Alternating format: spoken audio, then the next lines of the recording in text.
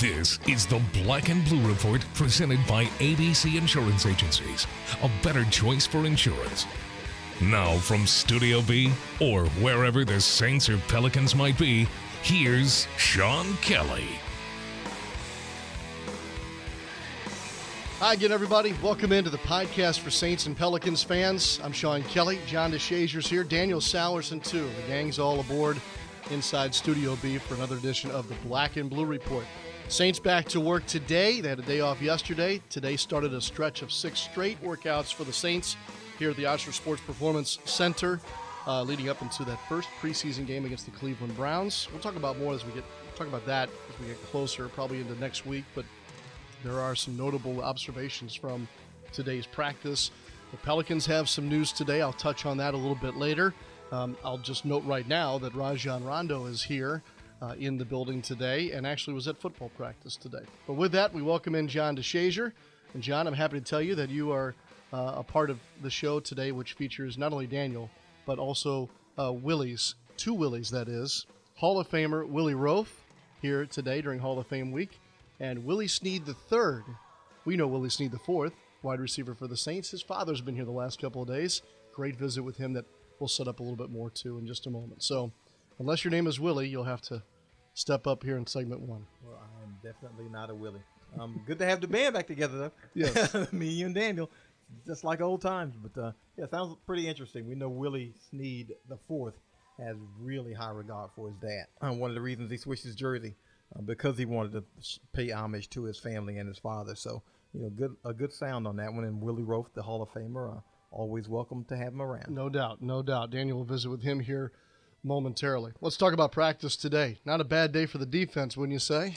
Defense really had a day. A lot of third down drills, but even from 7-on-7s to 11-on-11s, whatever the drill was, the defense was pretty much on point today. This is something that the Saints have to be better at, and it's got to start in practice. And anytime you can have some success in practice against Drew Brees, it's got to help out this defense, the mentality. We saw Marcus Williams get a pick off him.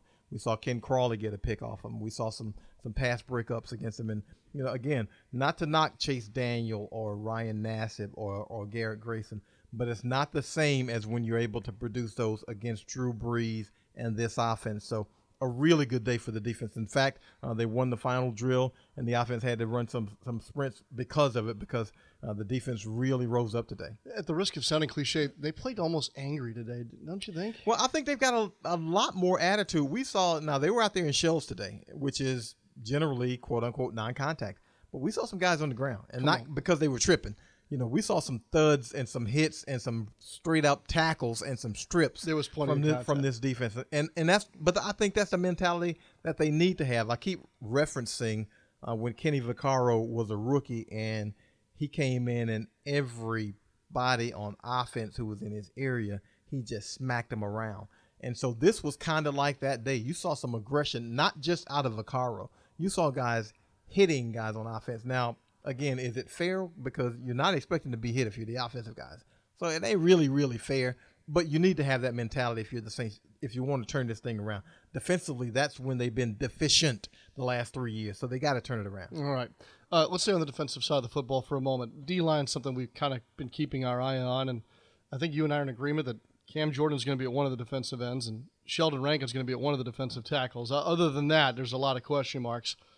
But particularly at that other tackle position, we've seen now, I think, consistently, it's Tyler Davidson and David Onyemata battling for that number 1 spot at the other tackle. Yeah, those are going to be your guys. David Onyemata was a raw rookie last year, and they gave him limited snaps because they didn't want to overload him. And yet the things that they asked him to do, he did extremely well, whether it was collapse the pocket or just force runners into a different situation. He is a very strong player and very forceful. And Tyler Davidson, I would say, has been a surprise, or was a surprise when he was, drafted a couple of years ago in the 5th round, and now all of a sudden he's a starter or a guy who's capable of starting. He'll probably play starter snaps when you get the rotation going, and he has always been productive when he's been on the field. He is a good run stopper, a good plugger in the middle, and you want those guys because what they'll do is they'll occupy extra players. And if they're occupying extra guys and Sheldon Rankins can get a free run one-on-one against a center or a guard, my money's on Sheldon. If Cam Jordan can get a free run at that left defensive end against a right tackle, my money's on Cam. So you need that production in the middle, and also hopefully at that right defensive end spot, which Alex Okafor is the guy who the Saints picked up to be there. I think they expect him to be there. Haoli Kakaha, the linebacker from a couple of years ago, he had his third ACL surgery. He's come back from that. He looks like he's pretty strong, but again, we're not going to know until he's actually on the field, in the pass and game action. But they got to get something out of that right end also. Yep. Let's talk about the rookie class because it's becoming quite clear, much like last year, that they're going to lean on some rookies here, specifically out of the draft class. There are some obvious ones here. Ryan Ramczyk, obviously, because of the injury to Ron Armstead. You and I have already talked about Alvin Kamara. We asked him today how he pronounces his name. It's Kamara. And we've talked about his impact. You mentioned Marcus Williams, the safety, who had yet another interception today. I'm kind of running down a list here, I know. Marshawn Lattimore, he's in the news today because Coach Payton specifically said he's out, but it's not a hamstring, maybe a little bit of a knee tweak here. Yeah. That's significant because he's had hamstring problems historically back at Ohio State. That was his entire issue. When he couldn't play at Ohio State, it was because of hamstring. So it's good. It's never good to have an injury, but if he's got to have an injury, thankfully it's not the hamstrings. It sounds like a tweak, and hopefully it's something he can return from pretty soon. All right, so significant notes on all those guys. And the last one here that I wanted to bring up today was Alex Anzalone, the linebacker. John, every time I turn around, I see him doing something. He seems to be out there all the time right now for the Saints. And I know we're only 6 workouts in, but 47 is a number I keep seeing in the corner or squarely in my vision. Well, all you can go by is what your eyes tell you. That's what the coaches always say, right? All you can go by is what your eyes tell you. And what your eyes say is he's going to be on the field. He's on the field defensively with the ones. He's on the field with the twos. He plays all the linebacker spots. He seems to be an extremely intelligent kid if he can play all the linebacker spots already. And the Saints are looking for ways to get him on the field. And every time they put him on the field in practice, again, granted, it's practice, but he's around the ball and he's hitting somebody and he's making plays on the ball or doing some of the right things. Now, as a rookie, is he going to be out of place from time to time? Of course he is. I saw on one play action today where he was completely turned around and had no idea where the ball was. That's going to happen, not just to him. That happens to vets. But he's a guy who's on the field, and they're expecting things out of him. I think he might be a little bit more of a steal than the Saints might have originally thought. Now, he was injured at Florida, and I think that hurt his draft status somewhat.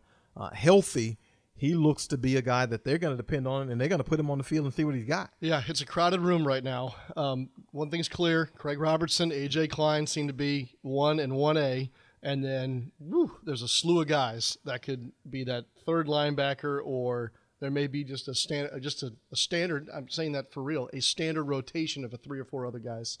We'll see how that plays out.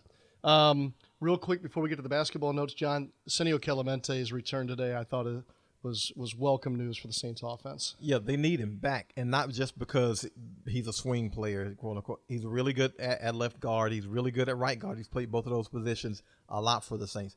Here's why they need him back right now, though, because he also can play some center, and they've been having some difficulties from that position in this training camp.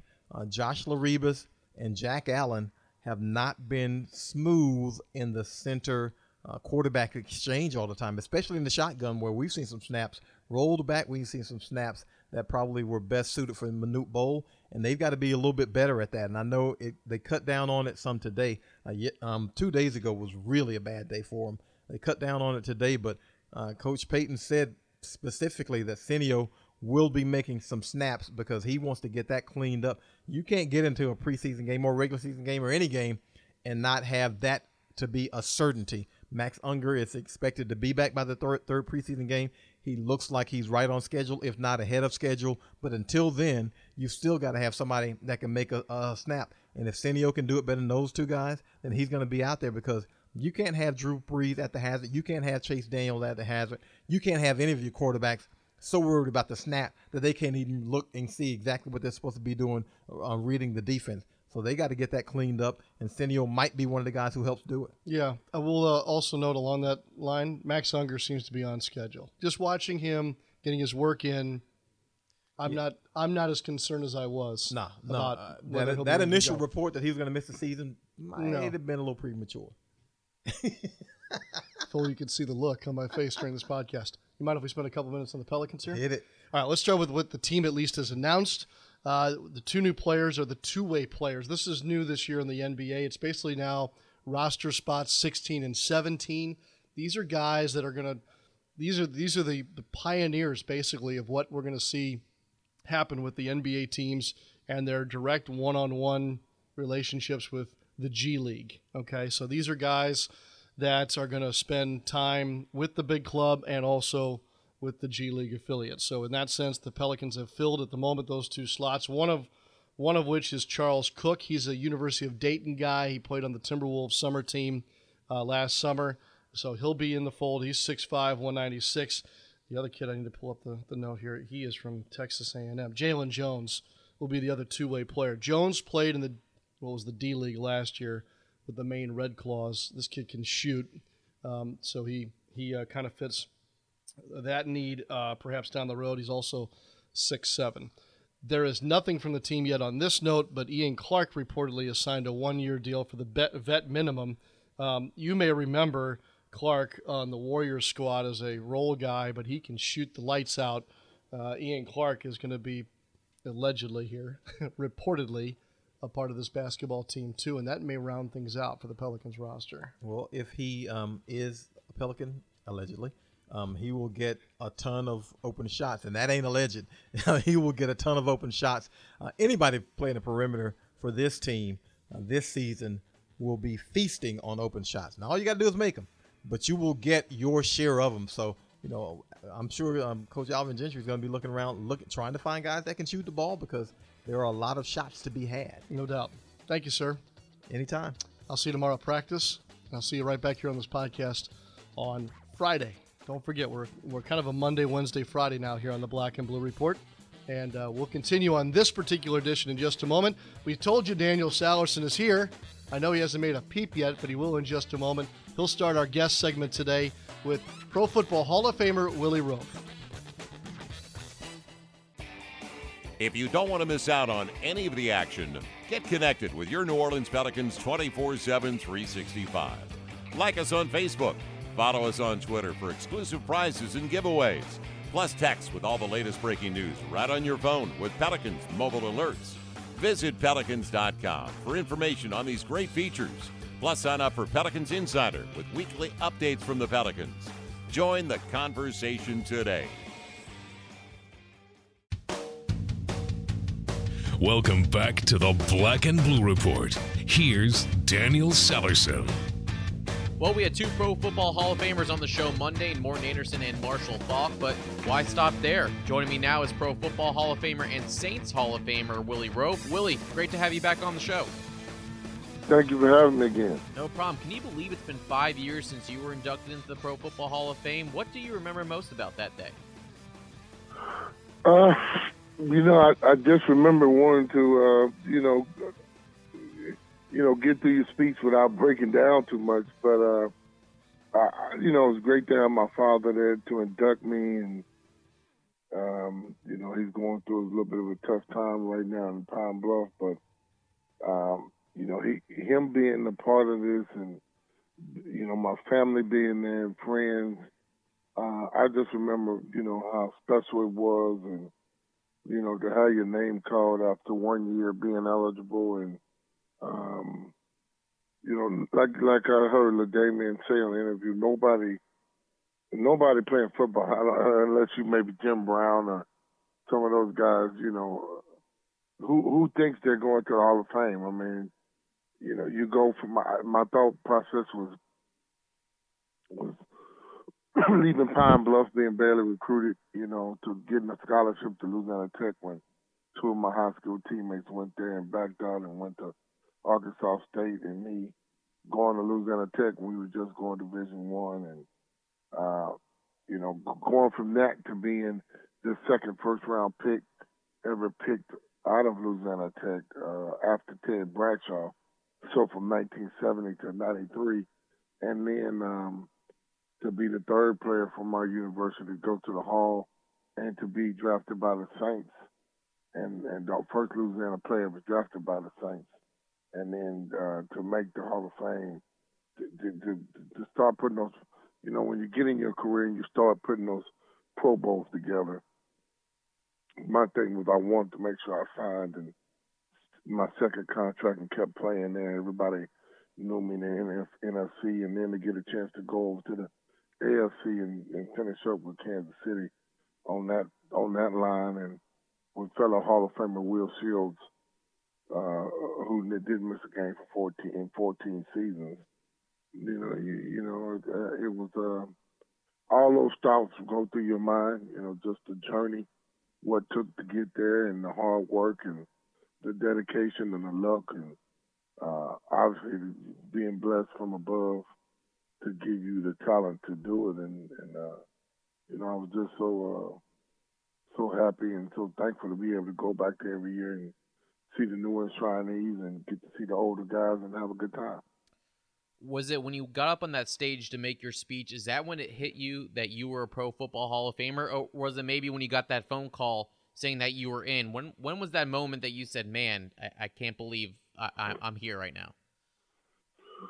Well, when you get the phone call. When you get the phone call, you're in.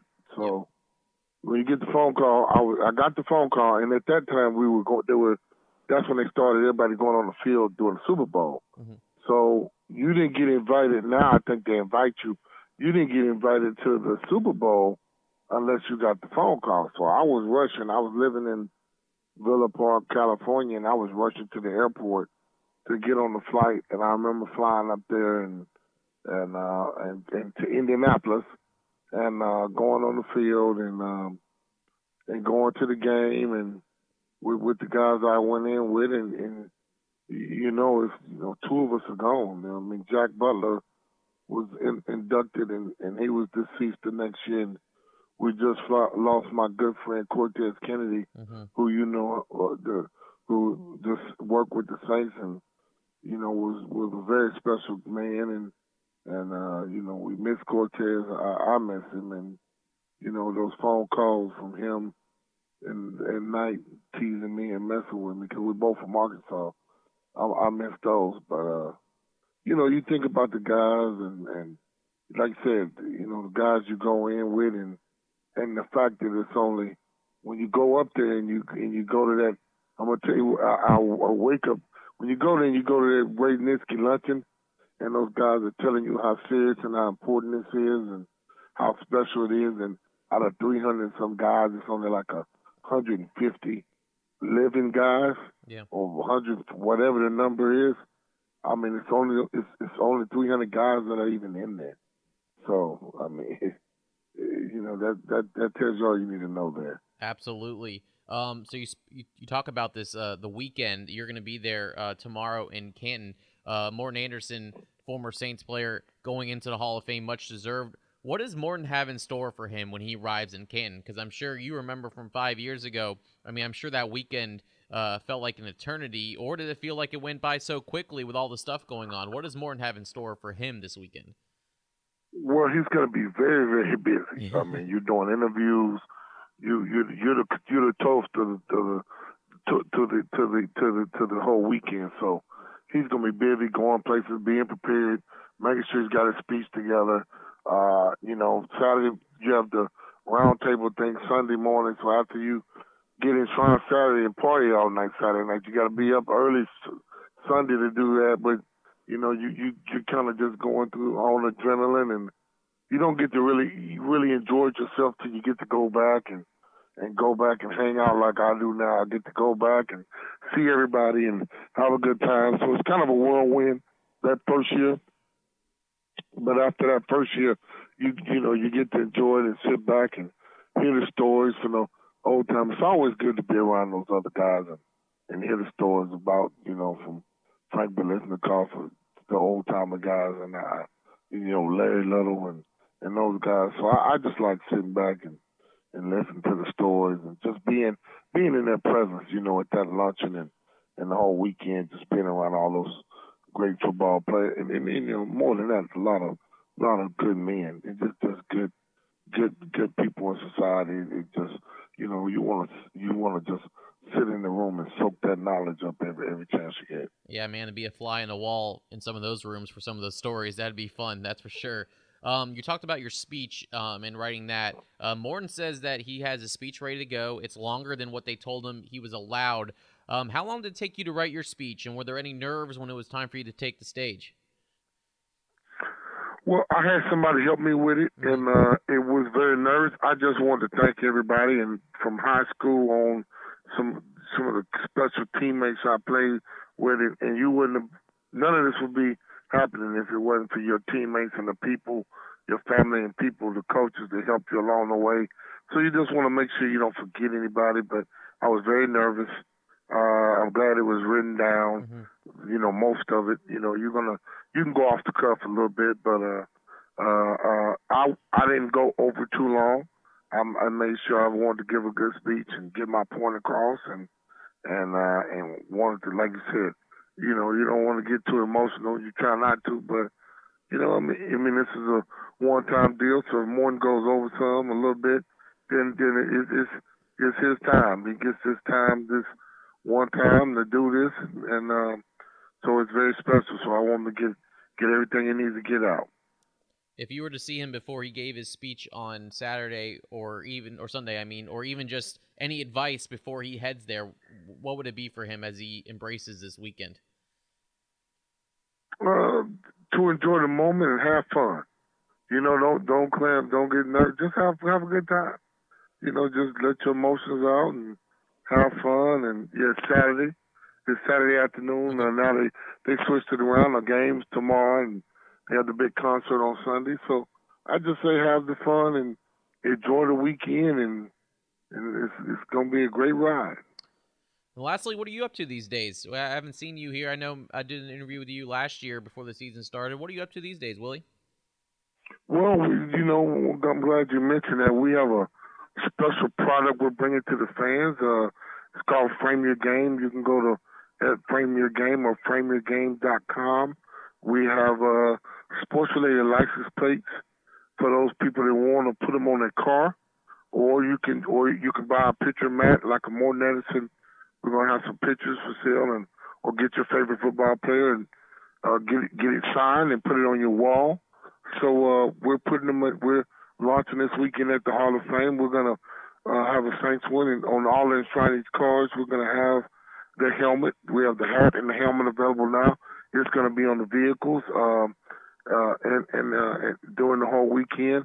And like I said, if you don't have a front plate on your car, I know Louisiana, you're not required. You can just go to any dealership and get the front license plate thing put on there, and you can put your Frame Your Game, put your Saints football helmet on, or we also have LSU license, and we'll have about 70 colleges, and we do have the NFL license. So, for the LSU fans, we do have LSU ones for sale on the website as well, USC, and we do have the full NFL catalog for sale on our website. Well, I've been looking for a new nice license plate frame, so I know where to go now.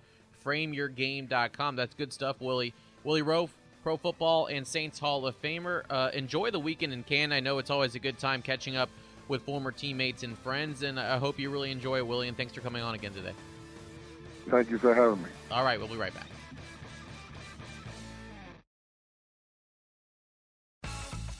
Everything you need to know about your New Orleans Pelicans is right in the palm of your hands.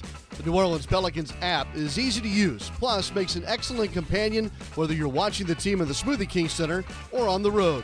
Recently added features on the app include the latest videos and highlights, plus access to a full list of arena amenities. Download the Pelicans app for free now on your iPhone or Android devices. For more information, check out Pelicans.com today. Want to listen to the Black and Blue Report on your phone? Download the Saints and Pelicans app today. Willie Snead III is the father of Saints wide receiver Willie Snead IV. Something that you probably noticed on the back of Willie Snead IV's jersey is that he likes to have that Roman numeral on the back there. And that lineage is important to him. I'm sure it is for you, too, as number 3, right? Absolutely, absolutely. It's just extending that name one more generation, and it's been great for our family. I have a feeling that if Willie has a son of his own, that there'll be a Willie the Fifth. Is that correct? Absolutely. Yeah. When did that become impressed upon you all generationally? That's a name that was a particular name that you all wanted to carry through.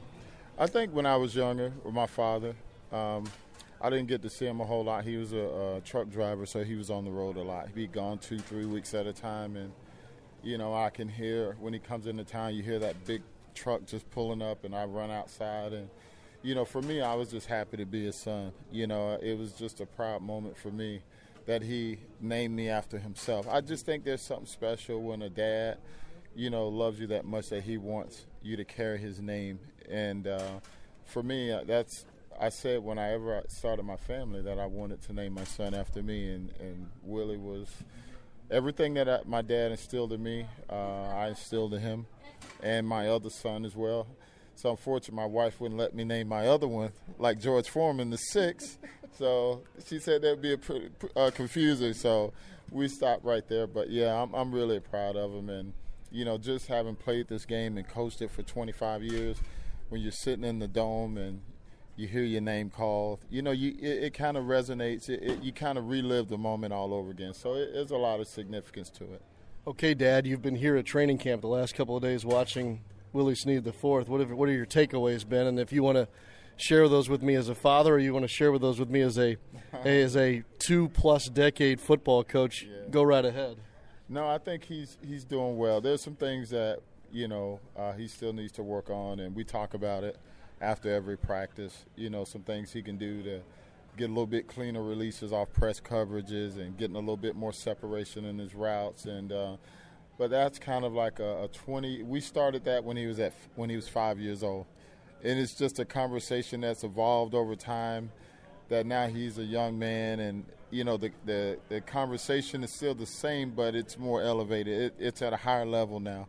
And he's just a hard worker, and I just always instilled in him, always be the first guy in and last guy out, and that makes a lot of difference to coaches. What's changed in his game since he first came to a training camp here with us, with the Saints, to where undrafted, had to make his mark, makes a team? What do you see as the difference between, say, then and what you're seeing now here this week? I would probably say confidence. Mm-hmm. This is going into his third year. The game has slowed down for him. I think he's gained the trust of Drew. He's been out there the last 2 summers we have out to San Diego to do some training. And I just tell him you got to earn the trust of these guys that make the decisions, and Drew is a big part of what happens with that offense. And, he's done that. But I think he has to continue. I mean, I'm watching him now. He's continuously out there working on something to get better, to bring it to the next practice. He's a kid. I mean, he's a grown man now, but he's a young man who's played multiple positions. Did you think that he'd end up as a wide receiver when he was coming up through high school and college? He wanted to play wide receiver. My wife wanted him to play quarterback because he was such a great quarterback. I think if you look at his highlight tape in high school and Johnny Manziel's, it's pretty much the same. He was able to extend plays, throws a great ball, and I think the fans got a chance to see that last year. Mm-hmm. Coach Payton asked me, he said, "Coach, do you think he can throw the ball?" I said, "Coach, have you watched his tape?"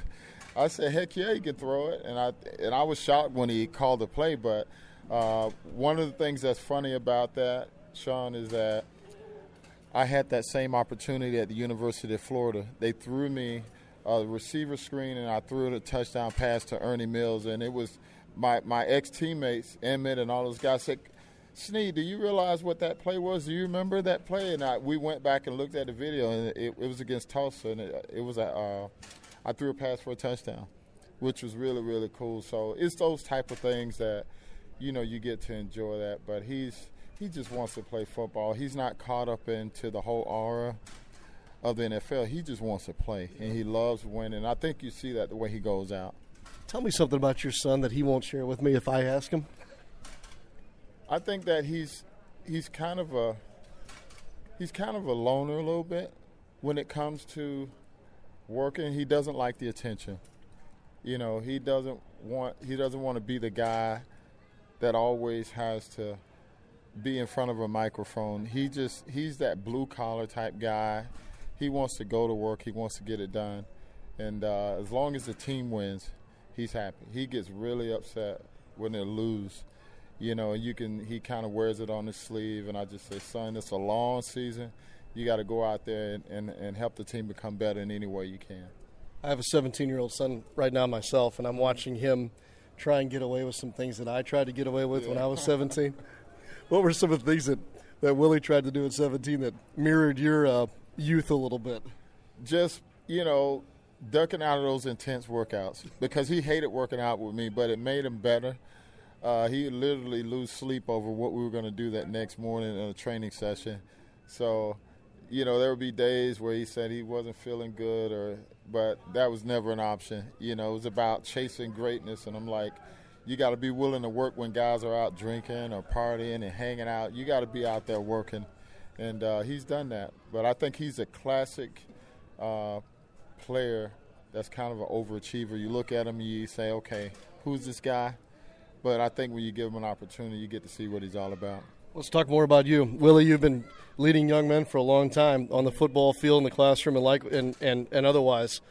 When you look back as you're kind of winding down now and enjoying in your son's life and everything else, what are some of the things that are sticking with you most now that you're having a chance to slow down and look back a little bit? Just the lives of all the young men I've impacted. You know, I have about 6 guys that I've coached in high school that are in the NFL.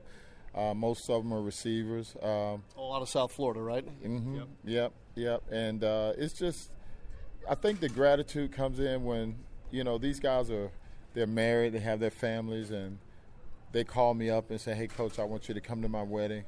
You know, I think to me, for a report card for a coach, when a kid remembers you after 5 or 10 years and he still wants you to be a part of his life, I think that speaks volumes. And I get a lot of gratitude out of that.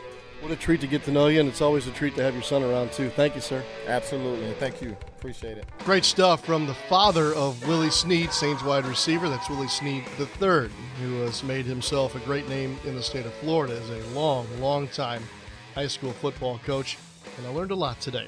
Certainly learned a lot from all of our guests. Thanks to Mr. Snead, Mr. Willie Roaf as well, Daniel Salerson, John DeShazier. Thanks to you as well for spending part of your Wednesday or perhaps even Thursday with us. We're back on Friday for the next edition of the Black and Blue Report. Looks like Lance Moore's going to stop by on Friday. We'll also wrap up this week's practice for you before the Saints head into the weekend, which is a full work weekend for the Black and Gold. And we're inching ever so close now to the release of the NBA schedule. Hopefully next week. Hopefully. Daniel's rubbing his hands together even as we speak. All right, gang, that'll do it for us. Thanks again to everybody, and we'll see you next time here on the Black and Blue Report.